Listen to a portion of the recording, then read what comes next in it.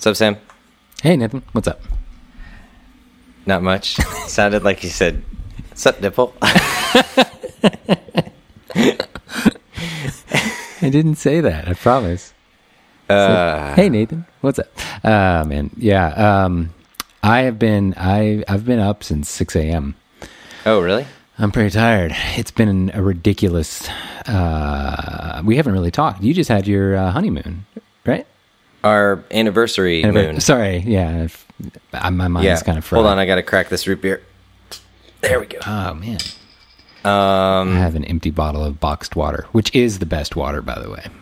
Have you ever had boxed water? I don't believe you. It's so good. Really? I get it on subscription. Yeah. It's excellent. What's so great about it? Well, it comes in a box. So it's like an elongated milk carton style box. No, but I've kind of learned to not be, not have my opinion, or I guess it would be called the placebo effect happen, where like just because the packaging is cool, it somehow that is the placebo effect. Yeah, yes. Yeah. So, but I've learned to be able to ignore that with drinking waters, because I've tried so many. Like, I really hate Fiji water. Voss is really good. Also has cool packaging. What's so wrong about Fiji? It tastes bad. I hate the taste of Fiji water. Yeah, I really. Fiji's delicious. Nessa likes it. I really don't like it. But for me, box water is just the best. It's incredible, and the packaging is actually even not. It's not that comfortable to drink out of, but it's just the best. Plus, you can. I guess it simplifies the recycling. Yeah, I was gonna say. See how I can crush it like this? It's very thin, and yeah. So it's. I don't know where the water comes from. Probably comes from like the local tap. Oh, here, Grand Rapids, Michigan. Isn't that where Michigan? Isn't that where they had those water quality issues recently? Flint, but water from Flint, proudly Michigan, bottled at the source from Flint, may contain lead. Yeah. A natural source of lead. Why is my water orange? This box water is good, but man, it is orange. Yeah. So I'm just drinking myself a Hank's root beer, straight out of Philly. Good call. All right. You were quite the Drew Willingham. What's up? Beer connoisseur. That's right. I am. But yeah, just had yesterday was our 1 year anniversary. Pretty crazy. And we went to the same farm that we rented for the actual wedding. And it was really relaxing and fun. We went kayaking on a lake and hung out with some turtles, went hiking. Fantastic. Yeah, I'm glad during your bachelor party last year, I wrote down on my calendar for the next, now where we are now this year, a reminder that your top two priorities when we asked you were video games and photography. And that's basically unchanged now. And that hasn't changed. Nice. Much to Abigail's chagrin. Yeah. Just kidding. I'm a My little priorities surprised. are Abby. Yeah. You probably meant to say that last year. It just wasn't like that was probably just a given. No. Okay. I'm just kidding. Awesome. I'm kidding. Marriage changes everything. Abby, if you're listening, don't listen. Does she listen to this podcast? I think she does, yeah. Really? Yeah. Every now and then. I really don't think Nessa has. Maybe. I don't listen to it. I don't either. I'm just kidding. I listen to it. No, I usually give it a once over afterwards. Well, I do listen to it, but I don't I do all the editing, of course, but I don't really listen for content as much as I do like awkward pauses and coughs and stuff and I edit it at like 75% speed, so we're just like talking little mice. Otherwise, it's a freaking hour and a half of me having to sit there listening critically, and it's yeah. Perhaps one day we'll release the Chipmunks version of. I just Nathan listened to our Prisms record, Chipmunk style. So, okay, the last 4 days I've driven from Baltimore to Vienna, Virginia. Then later that night in Vienna, drove to Richmond. That morning, woke up and drove to Raleigh, North Carolina. Shot a wedding. Jeez. Woke up the next morning, drove to Lynchburg, got some Osakas for lunch. Oh, yeah. Jealousy. Drove to Charlottesville for a session, drove up to D.C., fell asleep at 11, and then woke up this morning at 6, shot proposal session at the Lincoln, and then finally got home tonight. So I've been driving probably like 12 hours. I've had so many podcasts and things that I just needed desperately to listen to. So I pulled up the Prisms record, Prisms S version, where it's insanely fast, like we're chipmunks. Oh, Prism S, yes. Yeah. The sci-fi version of Prisms. Yeah. It doesn't really sound sci-fi. It's just amazingly entertaining, though. And we sound so... You have like this different appreciation for what the songs are and the structure of them when you hear like all of them in everything 5 minutes. at 500% speed. No, but really you do. I kind of want to, like all new songs that we write, I want to sit down before we record them and listen to them at the speed, because it does change your perspective on just the vibes, and you just have this better grasp on like what it is from A to B to C, section to section. It's really bizarre, but fun. I wish there was a way to speed up every song that I listen to from other bands. Nice. Apple, if you're listening, yeah. They're not going to do that. Yeah. Speaking of which, I see some recording equipment back there, and you have posted a few photos online of some mics and amps and stuff. Yeah. Are you up to something? No. Well, sort of. I'm up to some stuff, but nothing serious. I'm mostly just getting refamiliarized. Is that a word? It's a word. Yeah, I think so. I'm refamiliarizing myself with my mics. Yeah, I've probably got like 20 something microphones, and I have a notepad of previously where I've A/B tested to just write down like what I believe are the qualities and characteristics of each microphone.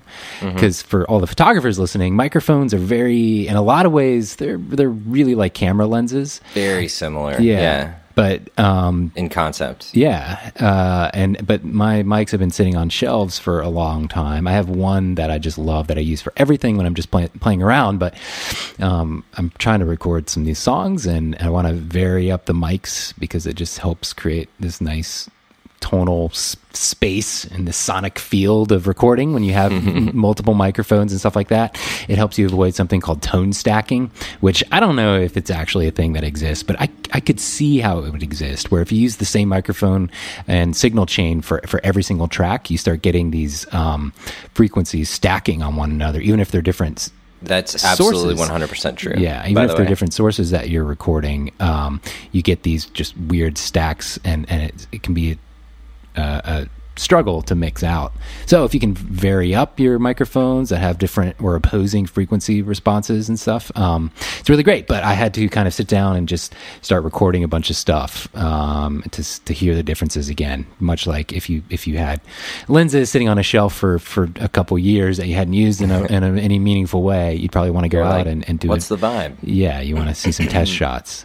Even though it's an 85 millimeter, you don't maybe remember exactly what the quality of the bokeh is, or the contrast and all this other stuff. Same exact thing going on here. So, and I've just been too lazy to clean it up. But if nothing else, it's fun to play with.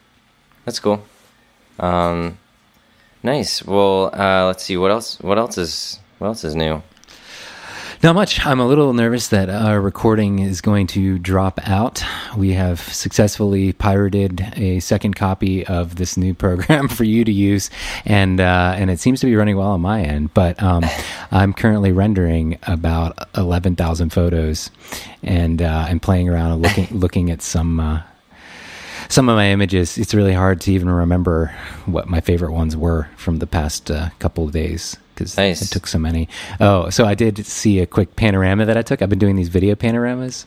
Yeah. The D5. I think the D4S had it as well. Like the silent mode. Yeah, it did. Yeah. Lets you basically do like high res screen grabs. So I want to send you this panorama over iMessage here. It's pretty hilarious. Okay. The way that it rendered. I clearly need to practice. Now, going back to this sunrise proposal at the Lincoln, I did a proposal at the Lincoln a few years ago, maybe a year ago, and you think it's the same couple? They weren't happy with your photos? So I didn't enjoy it, so they got you. No, I didn't enjoy it. They, I guess I always found that, I find like I've shot a few proposals over my years, and I feel like it's all the guy's always like excited, and the girl is always just like, she has no clue what's going on and is not really expecting like a portrait session after. And so my portrait sessions tend to be like 20 minutes, and then they're like, okay, well, gotta go. And because I can tell that like the girl's like getting like, all right, so this has been fun and everything, but like, why are we still taking photos? I got phone calls to make and I'm not dressed the way I want to be. Let me get So I don't know. It's just been kind of like a weird So vibe. And okay. So this is the second. Let me know when that iMessage comes through. It hasn't come yet. Oh, weird. This is the second proposal I've ever done. The first one was just the best. It was during a workshop I did in Portland, and it was a couple. The guy reached out to me. He saw I was doing a workshop. He's like, "Hey, do you need somebody to photograph for the workshop? We'd love to do it." And I was like, "Oh, awesome, yes." He's like, "Also, can I propose to her during it?" And I was like, "Really? Okay, sure. Why?" And he told me like, I thought it was kind of strange. And then he was like, she and I met at a workshop, a photography workshop, years ago. So this is just going full circle now. Wow. Yeah, I thought that was awesome. So we set up this little thing where, like, 3/4 of the way through the session, with the whole group of people, I would joke about how, geez, man, normally I photograph people that are at least engaged, if not married. You got to get on that. And he'd be like, oh, ha, ha, ha. And then somebody threw him the boxed ring and he caught it in front of her. And he got down on one knee and was like, I am going to fix this or whatever. And then he just, said whatever. Dude. And she thought he was just joking, because I just gave him a hard time about it. And she looked down and there was a freaking ring there. And she started crying and everything. It was really sweet. But it was hilarious because I'm surrounded by like 15 or 20 maybe photographers. And they thought it was all a joke too. Oh, and you didn't tell them? No, nobody knew except me and the guy. And that's probably good. Yeah, I didn't want anything to get ruined. And then he got down and did it, and it was total silence once they realized that she was like crying or like kind of weeping quickly, and then it was just like machine gun. Yeah, it's pretty funny. But that was super fun. I'm glad I did it, but it kind of impeded my ability to be a probably as good of an instructor as I could have been because I was freaking nervous. I was a little shaky, and I had to teach. I didn't want to start the shooting portion with them getting, proposing because I figured they probably want to, like you said, go off and make phone calls and enjoy it and not have like tons of pictures and me teaching. So I wanted to save it till the end, but I knew it was coming the whole time, and I'm sure he was definitely nervous, not just because it was a workshop, but because he's about to propose. So it was interesting. That is such a weird dynamic, but I'm glad that it worked out. Yeah, it worked great. So this one was, I wasn't at all nervous. I was a little nervous because I picked out the spot for them to be, and I was texting him like where to stand, sort of, but obstacles kept coming up. So I got there like 20 or 30 minutes earlier, and the light was like amazing when I got there, and then it got a little worse. And I was like, oh, please don't come As now. it does. And then a giant group of like freaking kids came in, and they're standing right in the center where the pictures are awesome, like right where I want them to propose. And then they moved along. And then just before they arrived, another photographer came. And this was a photographer that uses off-camera flash with 2 assistants and the couple. And they're right in my prime zone, right where I told the guy to like do it, to propose. And I gave him some time, and eventually what other photographer some was other this? photographer, I don't know who it was. He was just in the area. He was doing a sunrise session right in front of the Lincoln, in between the reflecting pool. And I had him stand like, I wanted him to propose right in the center of the reflecting pool, right in front of it, kind of that classic DC spot, because they had never been to DC. So that was the whole deal. He's from Chicago, she's from San Diego, so it was very classic. We want DC monuments. And this other photographer sitting there doing this portrait session forever. And thankfully they were running late, so eventually they moved on, and I got to do the whole incognito. They got right where I wanted them, and Yeah, it worked. It worked fine, but awesome. She sort of saw me right when he was doing it, I guess. I don't really know what happened. She apparently she was pretty well dressed. I was, I don't know about you, but how often have you taken Abby out to like a 6:30 a.m. breakfast where you're dressed nicely and then you go for a walk? Like, that's not probably their normal routine. I'm sure she had some sense of something going on. Maybe she didn't know pictures were going to happen, but she was dressed nicely and they were, great to photograph. But anyway, I'm just a little loopy because of my lack of sleep. Dude, I hear you on that, man. So, this is a funny Brenda thing. The iMessage, did it come through? Yeah, it came through. Yeah, I clearly skewed to one direction a little much. We had access to like the roof of the bride's house. She got, it's the greatest thing in the world to do getting ready pictures at someone's own home. Oh, or like great. Their childhood home or whatever. Someone's like a house versus a hotel room is just the best. It is. It's just such a nice vibe. Everybody's relaxed. In fact, I shot. So this past, I guess 2 weekends ago, we shot a couple weddings together. And so this weekend that I did was basically the same weekend we went through last week, but by myself. Oh, gosh, dude. It sucked. Plus an extra day. But I was photographing the groom getting ready in his childhood home. And, it was just a great vibe. I mean, the decor was bizarre. But that's the thing. Was it? Well, those Jersey people. That's the thing. That even if the decor is weird or even cluttered and difficult to shoot in or something, it still, for me, feels like it's all relevant. So I don't have to go out of my way to cut anything out too much. Like, it's all part of their house, except for maybe just the trash that might be laying around or something. But yeah. Unlike a hotel where if something is kind of, in your opinion, tacky or distracting, you might really try and get rid of it. Like, if it's in their own home. Yeah, because it's not related to them in any way. Exactly. It's just the hotel. So who cares? Exactly.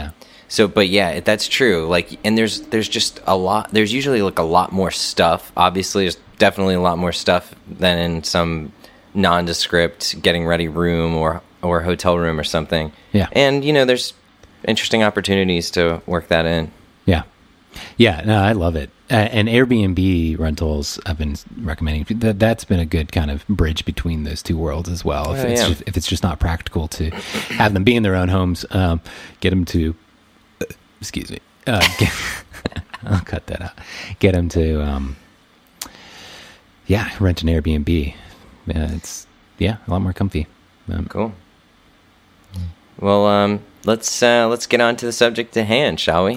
Yeah, I guess we're kind of doing this free form. We didn't nearly prepare as much as we usually do, probably because we've actually recorded this topic before. Yeah, after many weeks of us telling you that we had a recording for a subject on backups and lost it, here we are re-recording it. So hopefully we won't lose this one too. Did we tell everyone that we lost backups? Yeah. Oh, we did. Yeah, so that's out of the can. Yeah, okay. That's out of the can. So I don't really remember what we talked about, but it was one of our kind of feeble attempt to have a cache of do you say cache or cache? Cache. Yeah, I say cache too. I don't know why I just said cache.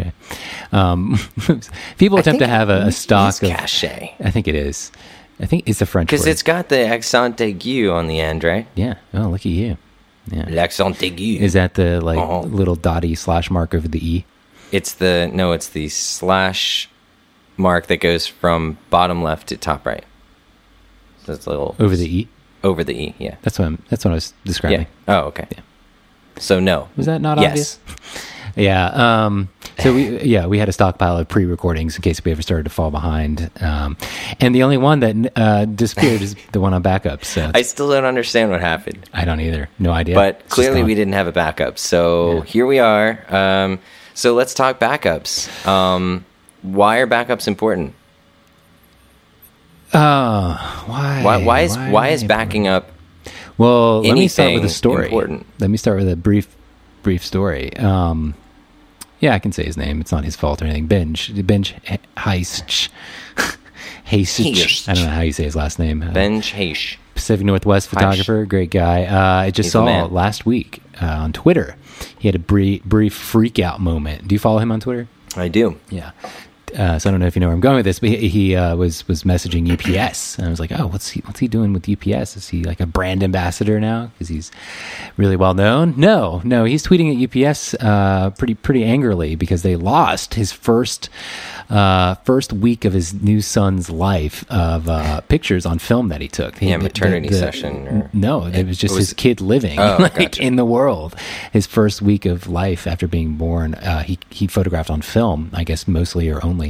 And UPS delivered the box, and the box had been opened and all the film gone. So when it arrived at the lab... Unbelievable. Yeah. So, you're shooting film, you're already at a pretty huge disadvantage because it necessitates you physically detaching from it and trusting how many different sets of hands and machines that stuff has to go through to get to the lab and get safely developed and everything.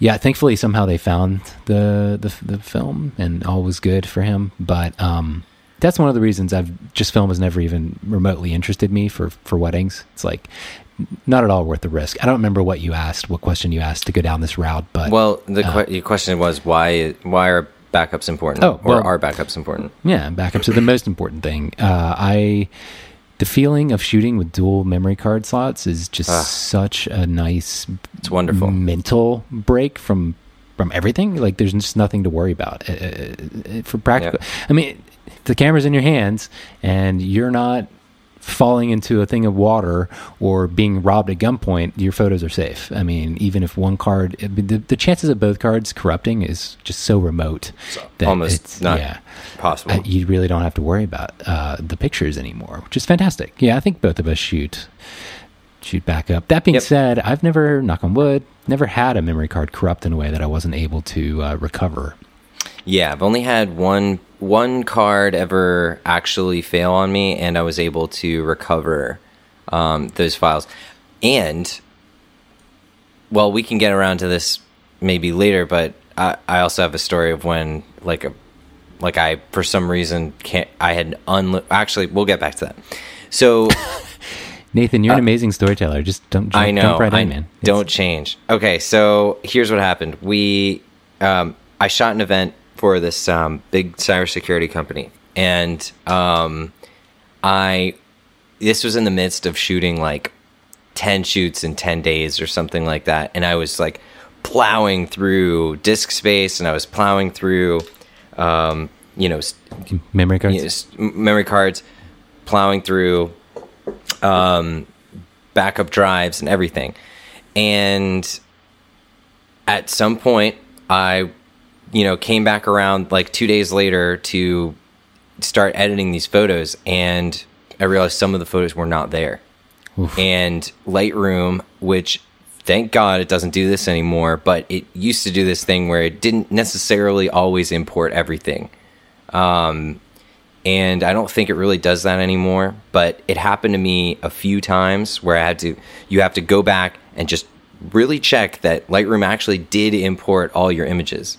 And so what I found was that the second half of one of these major shoots with like literally the head of the cybersecurity department at the NSA, they kind of needed those photos. So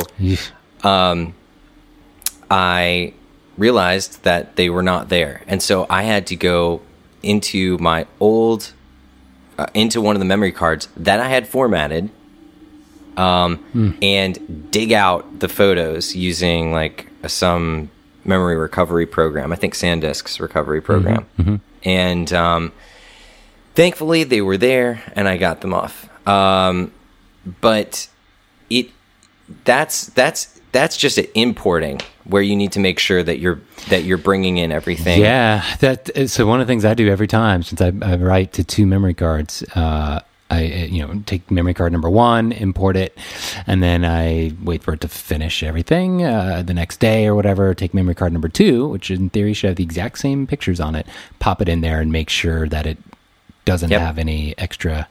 I always have don't import suspected duplicates on there, and of course, generally does great. One small tip that you know about, I know, and I know, been using it for a long time now. Instead, when you go to Lightroom and you're selecting your source, don't select the device The automatic tab. Yeah. Select the files tab where it lets you navigate to the memory card and then the folders on the memory card, and select DCIM or whatever your camera names the root folder, and select it there. And you can also, if you hold the command key, import multiple memory cards at the same time that way if you want. But one of the things I find is that if you just click the device name at the very, very top of the source list, it will only go through like the top root folder. It won't go through more. So if you've been shooting multiple days, it's totally likely to skip. It's possible that it seems very unpredictable and inconsistent about what exactly is what it's doing. So just a small tip there. That's really good to know, and it'll also actually import faster that way. I've noticed. Yeah. They actually come in a little faster, actually significantly faster. Yeah, you're right. You're totally like 0.5x faster. I don't know. 0.5. Anyway, what does that mean anyway? It means half. Apple's like this is 10x faster than before. What does that actually mean? 1.5x, which means it's 50% faster than Is that what that means? Yeah. Oh. I'm not convinced about that actually. 10 times as fast as it's currently running now. 1.5x is 10 times. 1.5x is 150 times. 150. I don't know. We'll come back to that. I don't know either. Table That's what it. I'm asking. Table it. All right, that's in my Okay. notes. So backing up is important. Yeah. Well, that's a given, for sure. I mean, I don't think I've ever lost anything. Have you? Have you ever lost anything that you just totally... Well, it was a long time ago. I think it was like my third or fourth wedding. I did lose some photos during... I lost like probably 40 deliverable photos of the wedding ceremony. Thankfully, it was like the meat of it, like, or not the meat, but I guess the fat of the ceremony. These are all words you want to hear when describing wedding photos. Oh my god. It was like non-essential, not super essential stuff. So it was, it was fine, kind of, but this was before I realized that you could get files off of a formatted drive. It was just that I had formatted it, and I was like, it's amazing. Crap. It's amazing technology. I was just reading somebody else that had to do a recovery recently, and they got files from like years ago. And what happens is, like, whenever you format a card, it doesn't actually delete anything. It just resets the well, think of it as like a needle on a gauge. It just resets the needle back to 0 and starts overriding. So if you one day shoot up a full entire memory card and never actually fill that whole card up again with new, fresh photos, then that extra dead space will never be overwritten. Yeah, so you can recover stuff from forever ago, or not necessarily, but it's surprising what can be done. Yeah, so don't ever freak out if you've accidentally formatted a card and then realize. Now, freak out if you formatted a card, shoot on top of most of it, and then realize, you should be kind of worried because you're not going to get everything back. You're probably going to, depending on how much you shoot, like I just explained, you could lose everything, but something is usually recoverable. Right. And it's almost always recoverable if you... Yeah, and that cybersecurity thing I mentioned, I was shooting on that card.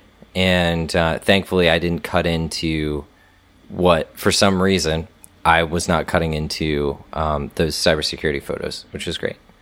That's good. Yeah. So now, in terms of backup, I've heard it said if it's not backed up in two places, that it doesn't really exist. Is that true? Existentially, probably not. No, I don't think that's true. Okay. But in reality... Is that right? Yeah, I think that's probably pretty fair. Like I'm a believer you need two separate physical copies on so many photographers buy like a RAID 5 enclosure or a mirrored RAID 1 enclosure, and they see a rack of hard drives in this one enclosure and they think, if any one drive fails, I'm fine. That's not good enough. You need two separate physical enclosures that your data is written onto. Yep. And then nowadays, I'm convinced that cloud backup is obtainable for most people if you have any access to fiber via Fios or, gosh, if you're lucky enough to have Google Fiber. I wish. Yeah, I know.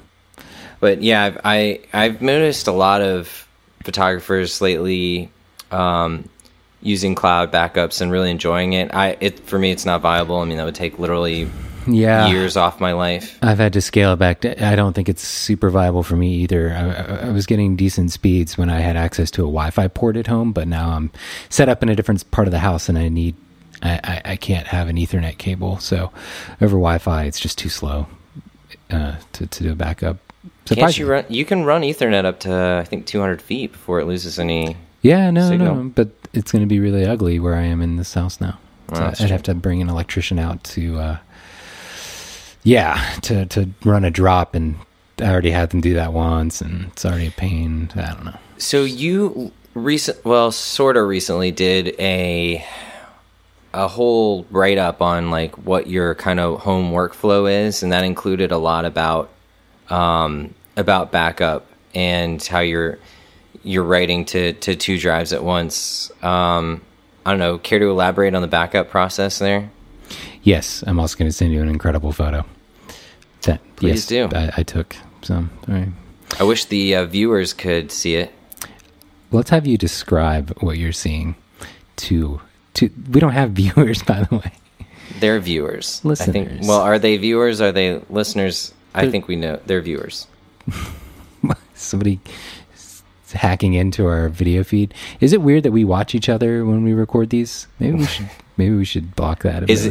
Maybe is weirder that we're not wearing any clothes when we're watching. That's probably the only weird part of it. You weren't supposed to tell anybody that. So while you take this image in and really try and come up with a good way to describe it, I mean, you can go to my website and see the workflow a bit. It's like diagrammed out and probably easier, but source card to 2 separate physical enclosures. I use the Pegasus R6 RAID arrays. I have 2 of those towers. All the raw files are written to both. One of those towers, or I guess I call it number 2, I never ever touch. That's the one where the raw files just sit. And it's kind of an expensive waste of space in the sense that I'm never going to touch it again, but that's where the backup is. That's what backup buys you. And you could theoretically, I guess, if you wanted to not care as much but still have almost the same level of protection, you could just get one hard drive, and then keep one locally copied. Well, you write to the Pegasus for number 1, and then you shoot out and write to another just single 4 terabyte enclosure or whatever. Yeah, they don't have to be identical, right. But I like everything being even, so I don't have to deal with one drive if it's a different size being out of space before the other and all sorts of other issues I come up with. It's just better to, and I bought these enclosures right when Thunderbolt came out. I think I spent like $5,500 on them. Yeah. Which is a ton of money, but I just sat down and I had a scare right before I decided to buy these where I thought I had lost something, and thankfully I didn't. But I was like, I would easily pay $5,000, I paid $10,000 to recover some of these wedding photos. Like, that would really hurt financially, but I would gladly pay it if somebody was somehow able to say, "Oh, I can get those back for you. This is what it'll cost." Yeah, I would pay it. So $5,000, that's probably a lot more than you would need to spend now to get the equivalent system that I use. But because the technology has progressed a bit. Yeah, for instance, I just bought a Pegasus R4. Nice. Yeah, an 8 terabyte enclosure, which equates to about 6 terabytes of usable data. And then once I'm through with this wedding season, I'm gonna grab another one and throw it in the mix as well. Right now it's a little too, but it's only $1,500. So that's nice. That's good. I mean that is totally. They were like $2,500 or something each when they first came out. Yeah, dude, I think their R6 is $3,000. Oh yeah, well maybe it is still that, but they've upgraded to Thunderbolt 2 or something. Oh, that's right. So but the one Thunderbolt's I have pretty cool. Thunderbolt's great. It's so cool because you can daisy chain everything. Like you can literally have, if you have Thunderbolt coming from your computer, daisy chain. I have all my audio or cards and interfaces I have 3 audio interfaces and they're all Thunderbolt. So it literally goes computer, audio interface 1, number 2, number 3, and then my 2 Thunderbolt hard drive. They're all just daisy chained together. It's great. I could even put a monitor at the end of the daisy chain and have a monitor output. Yeah, it's so neat. How many devices can you chain together? I don't know. I don't remember. There is a limit, but it's like a lot. It's like 10 monitors or something insane. Okay, so the photo that Sam sent me that I am currently looking at is a picture of a dude riding a bike through what appears to be some kind of wedding venue outside somewhere, and his bike has 2 American flags on the front and then 2 giant American flags on the back. He has no shirt on and he's wearing you saved that detail for last. Yeah. I believe red, white, and blue shorts, maybe, or just white and blue shorts. And it's like a crazy looking bike, and he's high-fiving what appears to be a groomsman. And the bridesmaids are all yelling, cheering him on. Yeah, he came back. I tried to get him to come drive by the bride and groom, but he was as fun and as he looks like he's giving everybody a good time. He was actually, I think, just insane. Yeah, I think not a very nice was he person. Doing a wheelie yes, or something? Yeah, he was able to ride down the block completely with the wheelie. I think you should post this on Instagram. Really? Yep. Yeah, we'll see. I'm going to send you another picture. This is Grandpa Nathan right here. This is Nathan. This is you as a grandpa. I've been described as a grandpa already. Yeah. By many people. It's kind of. He almost looks sort of like Darth Vader too. I've always wanted to just skip and be a grandpa. You know. Yeah. That way you can spoil kids rotten with Osakas and candy. And just for those that don't know, this is the second time Osakas has come up. Osakas is a fast food Japanese express. It's kind of redundant. Restaurant in Lynchburg, where I grew up. Chicken and rice, no veggies. It's like this amazing teriyaki lathered chicken. Imagine, if you will, with me. Maybe close your eyes and imagine with me, if you will, heaven. But heaven is chicken and rice with yum yum sauce. Yeah. And that's Osaka's. It's like the yum yum sauce is the key. The heavens open up and you are given what appears to be just amazing perfection. I'll tell you what, though. So yeah, this was Lynchburg, Virginia. I was on the way to my engagement session, coming back from this wedding in Raleigh, where I'd photographed this biker guy that you just described, and the grandpa that I just sent you the picture of, and everything. That wedding was fantastic. I drove to Lynchburg. Now, something has happened ever since turning 30. What? Tell me, Sam. I eat Osakas, and I feel pretty rough. I feel pretty bad. No. I mean, I love the taste, but dude, you got like heartburn? No, I don't feel heartburn. I just feel sick to my stomach.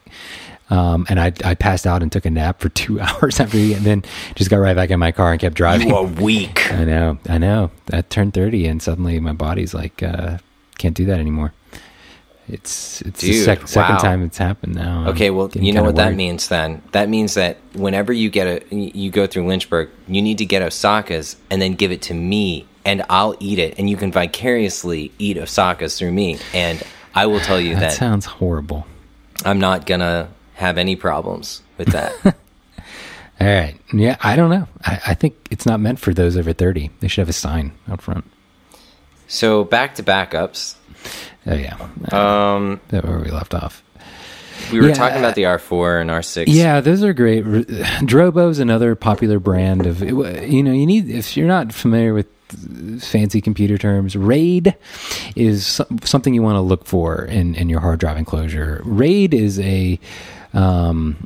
a way of configuring your external hard drives. There's RAID 0 through 6. So if you just go to Wikipedia, you can get a quick little knowledge dump of everything. But really what you want to look for, in my opinion, is something called RAID 5.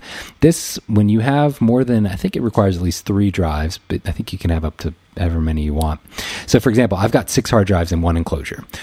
Configured as RAID 5, when I plug that hard drive enclosure into my computer, I don't see 6 separate hard drives. It just says one hard drive. It just says one logical drive. One logical hard disk, and you can name it whatever you want. It's just like it's as if you had one drive plugged in. But in reality, in the physical world, you have 6 different drives. And when you copy something, click and drag your computer or import it via Lightroom or whatever to that one logical drive on your desktop, the data is propagated without you having to do anything through a hardware layer, sort of hardware layer on the actual external hard drive, and your data is propagated across all 6 drives. So it's essentially striped down. You can think of it as being striped down the drives. Yeah. And so what happens if it gives you the ability to have one drive completely fail. You can just rip any drive out. Doesn't matter which one. You can pull it out yourself, or it can fail in the real world or whatever, and all your data will be just fine. You'll get a slightly slower performance speed in theory, but to your computer, the logical drive will still appear. You can access everything just fine. So and that's my preferred RAID configuration. Yeah. And if if one drive does fail, you can replace that drive, and it will automatically rebuild the drive. All you have to do is pop a new one in. It's got to be at least or more capacity than the other hard drives in the configuration.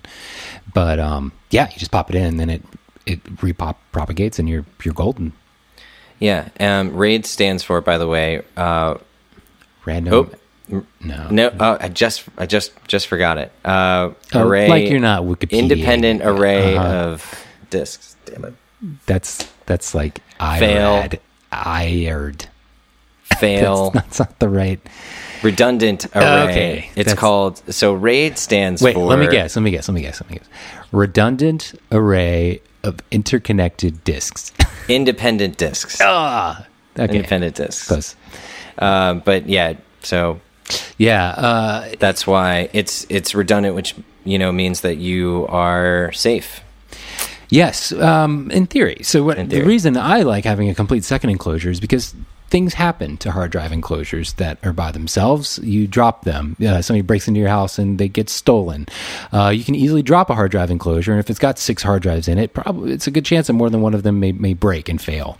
Or if one, like I said, gets stolen. So if you have a second entire enclosure in a different part of the house or something like that, making second copies of everything, you've got a second physical space that everything is hunky-dory. The other big problem is that if you, on a RAID drive, if you have everything on there and you think you're fine with just RAID 5, everything's redundant. If I lose a drive, I can just put in a new one, so I don't need a whole second enclosure. What happens when you accidentally delete a folder of images that you didn't mean to? There's no second copy anywhere left for it. Yeah, it may be somehow left over in the redundant drives of the RAID, but there's no way you can recover that. It's gone. You can't account for human error when you don't have a physical second copy of everything. So again, that's how I have it all set up. Now, what I do, I have these 2 enclosures, like my working drives. I have 21 terabytes of capacity to work on for a single year. But in reality, I only shoot like 4 terabytes or so of data, of actual images a year, 4 to 5. Yeah. I just never want to have to worry. Usually for me, is about 5, annoyingly. Yeah. I just never want to have to worry about headroom, just running out of headroom. So I got way more than I'll ever need. But at the end of every year, I take that Lightroom catalog, say for 2016, I take that catalog, because I use one catalog per year, and I take all the corresponding raw files with it and take it off my big RAID 5 Pegasus, configuration drives and put it on a RAID 1 enclosure. Now, RAID 1 is just a straight mirror configuration. So I have an enclosure that's just 2 hard drives, That's it. And it's configured RAID 1. So anything that's written to one drive is automatically copied to the other. So if any one drive fails, I still have it on another drive. And, once I've finished a year and everything's delivered, I just consider it archival. I don't really break those out very often since I've got the JPEGs and stuff online delivered and everything. So it's a little less critical. It works great. So I just have a whole row of these since 2011 RAID 1 configured hard drive enclosures that are about 5 terabytes each. So nice. Yeah, it works pretty well. So I have an interesting story about RAID 1. If you think RAID 1 is safe, you're wrong, because so last year I actually a week ago. A week from now, a year ago. Week from now? A week from now. Okay, so like June last year. A year ago, a week from now. No. Anyway, about a year ago, I went on my honeymoon and came back, booted on up my RAID 1 enclosure, and nothing's there. That's odd. So it wasn't showing up, or it was just empty? It was mounting empty. Oh, God. So I'm flipping out. What brand? And Lacey. Oh. Hadn't given me any problems for 4 years. Yeah, I don't know why I said that like that. I've never heard of anybody having problems with Lacey. But me neither. Okay. Keep going. So, and I booted it up. Well, part of the problem is I bought 2 new hard drives, put them in, booted those ones up, set those up, took those out, put in the old ones, all of 2014. And part of 2015, weddings, everything, and it mounted, but it was showing nothing was in there. So I flipped out a little bit, and called some local data recovery. I tried everything on my end for a week, couldn't figure out anything. Called some data recovery guys, and they took in my hard drive, my lowly hard drives, and they discovered that I was somehow my data had become corrupted. I remember this. And both hard drives were identically affected by this corruption issue. So neither hard drive by corruption issue, do you mean you accidentally formatted them, or just straight? Oh, was it something in the hardware? It was like the controller of the RAID in the enclosure or something weird? It must have been a RAID controller malfunction, because I didn't do a damn thing to it. So it only cost me $700 to have it fixed. Not bad. But that sucks. But it just shows you that RAID 1 can sometimes... RAID 1 is good if one hard drive physically fails. Yeah. It does not protect you against corruption. Yeah. I don't think any RAID does. Well, I'm not sure. That's why I have 2 separate enclosures for my working drives. Yeah, I think you could easily corrupt a RAID 6 or RAID 5 configuration, or any of them.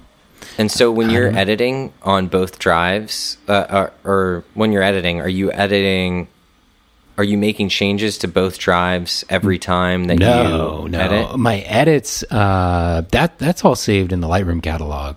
Well, no, I mean, so you're bringing in images to both drives. Yeah.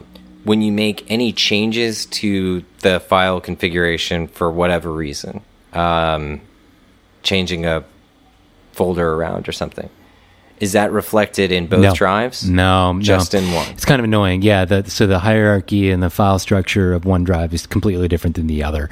Lightroom just dumps it in a folder that is titled like imported on, and then the actual date it was imported on, instead of like the date that the pictures were taken on and all that. So they basically just sit there as raw files, totally untouched. The architecture, or I guess the hierarchy of the folder is totally different.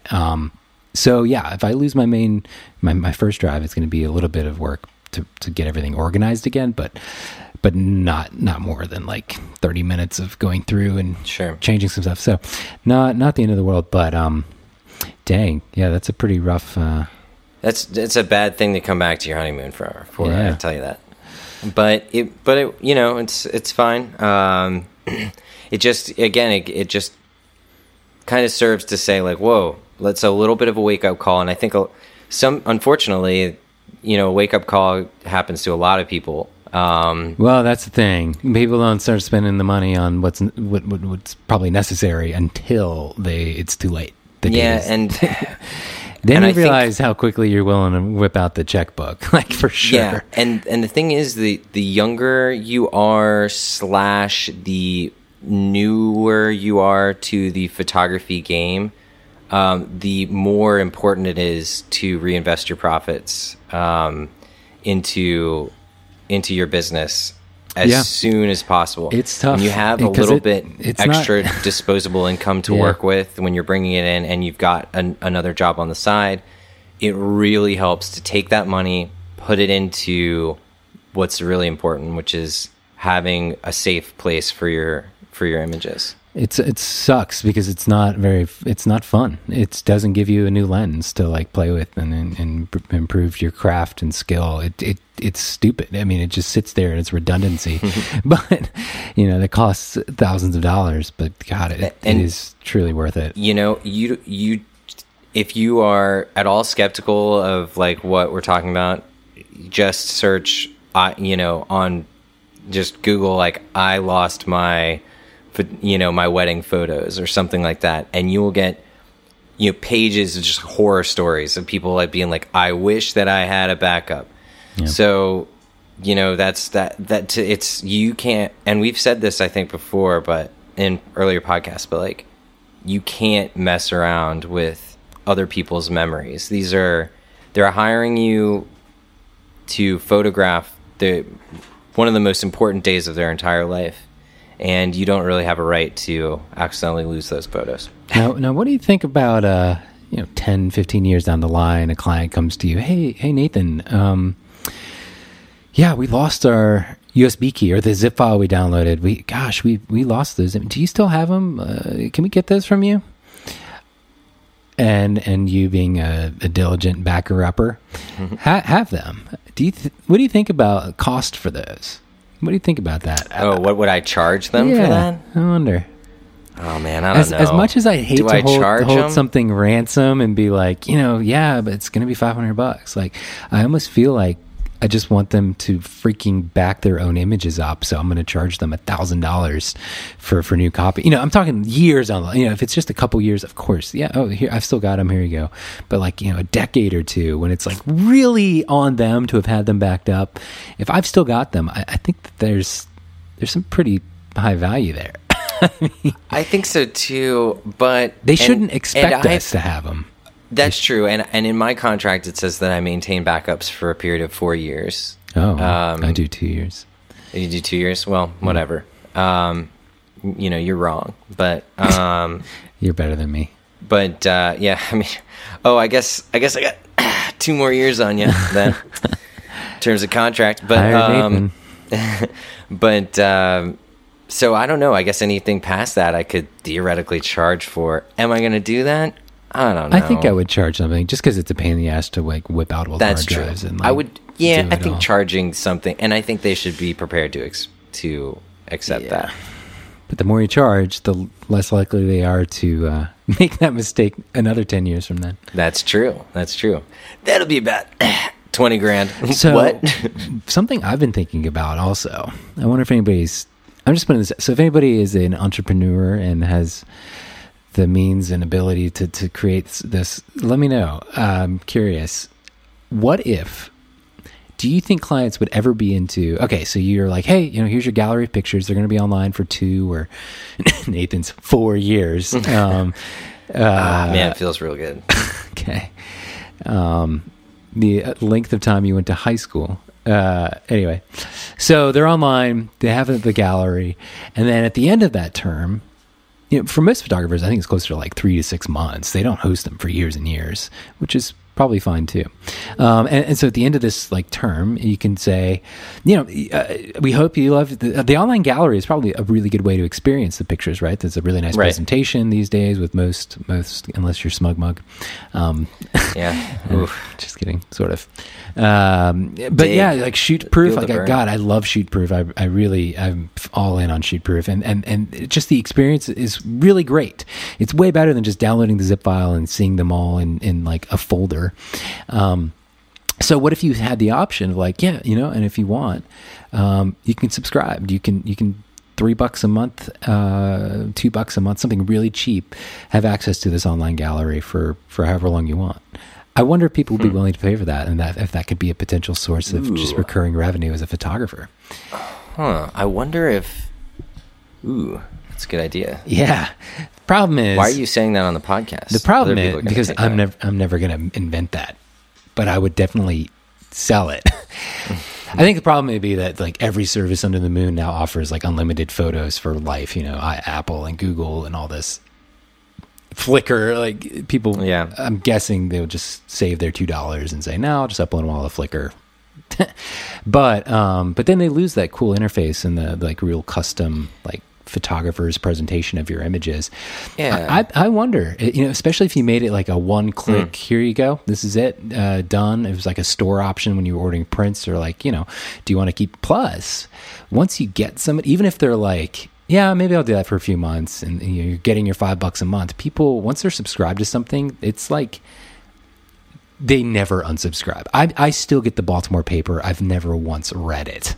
I think I pay $10 a month for it, and it comes to my driveway every month, and I pick it up and put it in the trash. And I'm just too lazy to ever remember to call and change my subscription. Like when people subscribe to things, it's really rare that they unsubscribe. And I just think that could be a potential business. I think it was a missed opportunity, 5-6 years ago when there wasn't this whole standard of just sort of unlimited space for cloud storage, to just make that the normal thing in the wedding industry. Like, oh yeah, and then can we subscribe to our online gallery? Can you host us for this, $5 a month, or you probably can't charge as much as something like Netflix would, but a couple dollars here and there added up over a career of 10, 20 years of weddings. Like that is some serious recurring cash. Could be cool. Yeah. I'm going to calculate that out here. Let's see. You did 35 weddings a year. I just remembered that one thing that we talked about on our last run through the backups episode was smart previews. And smart previews are so awesome. Yeah. I actually, and I'm sure, have you ever delivered smart previews? Something as smart previews and just like left it that way? I don't know if I've left it. I think I've definitely delivered smart previews. I continue to this day. If I'm traveling a bunch and I know I'm not going to be at home from the raw files, but they really want to see their images, I'll deliver just the smart preview raw file or the smart preview files. Yeah. Again, if you don't know what we're talking about, smart previews are an option released in, I think, Lightroom 5, maybe Lightroom 6. I think it was Lightroom 4. Yeah, maybe. Yeah. But they basically let you create a render, a low-res render, like about 2,500 pixels, I think, on the long edge. So certainly big enough to print most sizes, and certainly big enough for Facebook and Retina displays. You get this render of the raw file that's much, much smaller resolution. And you can export from the smart preview fully if you want. Editing, fully editable, fully exportable. Fully edit. So you can, if your smart previews are rendered, you can detach your external hard drives or wherever you have your raw files saved and continue to edit them in the develop panel of Lightroom as if you were attached to your raw files. And then when you reconnect to your raw files to upload the high res files to your clients or whatever you need, all those settings are just seamlessly it's just crossed over. Entirely seamless and automatic. You don't have to do anything. So I consider smart previews an amazing kind of last ditch. Okay, well, my raw files are all gone, but if I have smart previews rendered, hey, I can still fully edit my pictures. And they may not be able to print them as a poster size, but most people would never know. Nobody prints a poster size anyway.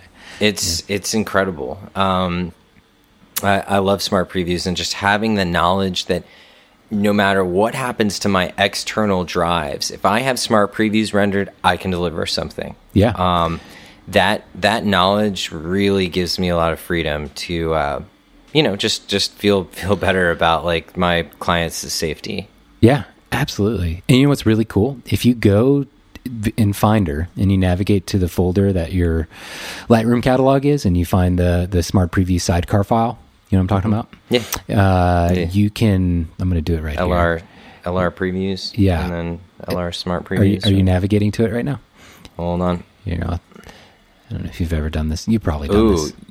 Are you going to like unpack? Or yeah, exactly. Have you ever tried it? It's pretty cool. So if you just go to it and you right click and say show package contents, you'll see, where's my catalog? Wait, where the crap is my catalog? Oh, here it is. Okay. Shit out of me. What? Users. What's happening? Pictures. Where? Here we go.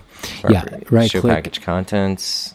Ooh. And 0. you'll see they're DNG files. Oh my goodness, every you're single right. raw file is its own.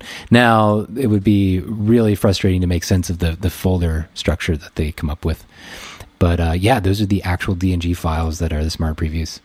This is so cool. Yeah. I totally didn't even know this. Yeah. We learn something every day on the Epic Podcast, guys. Even if you're the Epic Podcaster. This would be pretty frustrating to sort through, but you could just re-import into a brand new catalog and somehow do something with them. And it is a really great, and you save so much space. Like I don't know, they should have date. No, they have date information. Yeah. So you should be able to just bring them right in and organize by date, and then you're back in action. Yeah. They're just weird names and stuff for whatever reason. I like this. The Lightroom database, but oh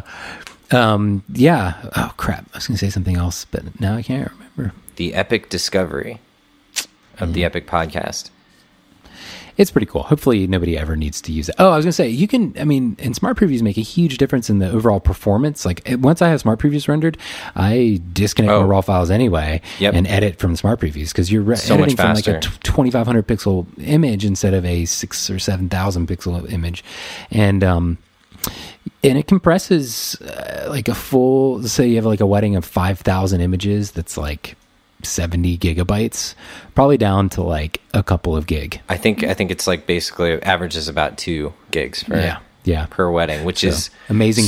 Nice portability. Yeah, my portable MacBook is only a 500 gigabyte hard drive, but I can travel with like 15 active weddings. Yeah, more than I ever need. Hopefully. That's the other thing. Part of my workflow is I keep the smart previews rendered until I deliver the photos to the client online. As soon as that happens, I feel good about deleting those smart previews. But until then, they're just staying on there. Yeah, and again, purging your smart previews doesn't actually do anything to the original raw files. It just gets rid of those little low-res DNG files that are created. So, that's exactly what I do. It's an amazing third or fourth backup if you use cloud. So nice. And I looked up the name. The brand is called NewerTech Guardian Maximus. That is my RAID 1 for kind of my mirrored archival hard drives. What I really like about them is that they're FireWire on the back, and you can get a FireWire to Thunderbolt adapter. And so I can daisy chain every single, from 2011 all the way up to 2015, every single one of these hard drives, and turn them all on or turn one on at a time. And they go right in line with the rest of my Thunderbolt stuff. That's awesome. Because FireWire is compatible with that technology. Yeah, it's really, really great. Assuming I don't ever have the corruption issue that you had. So. But again, the likelihood that you would even need to mess with those files is unlikely. So. Yeah, this is, in theory, everything that's been edited and delivered. So that's just because I don't want to delete my raw files. It's, worth keeping them. Yeah. So we should probably wrap up. This has been a nerdy podcast. Yeah, and a rambly podcast. Rambles and the brambles. So what do you got going on this weekend?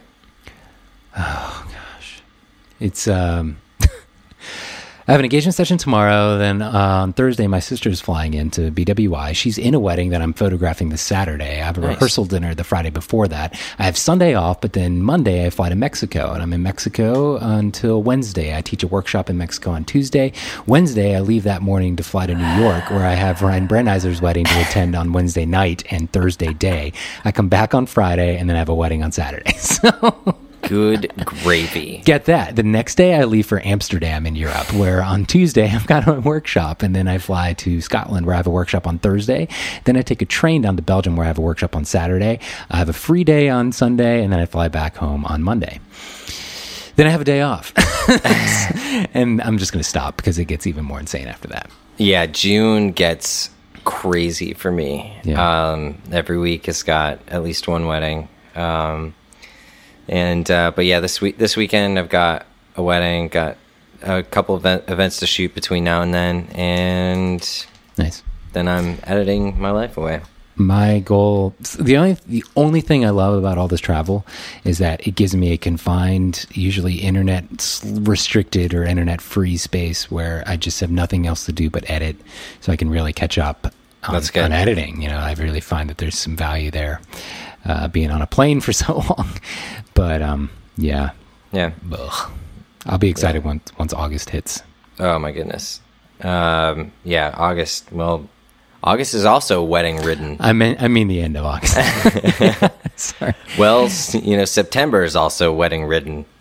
Yeah, I need to find another podcast that I can listen to other than ours while I edit. I hear people really enjoy listening to us while they're editing. I like to think of right now, this very moment, somebody tippy tapping away on their keyboard going through a wedding. So, well, my wife and I have really gotten into Mike and Tom Eat Snacks. It's a really awesome podcast with Michael Ian Black. What do they do?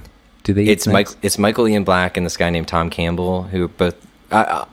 You know Michael Ian Black, right? He's an actor. I'll Google it. He's in Wet Hot American Summer and like a million other things. He's pretty famous. Anyway, he's got a podcast with his good friend Tom Campbell, who's also in stuff like The Flash and stuff. And they pick, eat, and rate on the per system snacks, and it's pretty funny and really, really good. You know what's weird is. Yeah, I definitely know who that is. I recognize him now. Mm-hmm. Is this crossover between Twitter and podcast stars? Like, if people have really successful I know. Well, we're not podcast stars. What are you saying about it? We are podcast stars. Okay. You mean podcasters?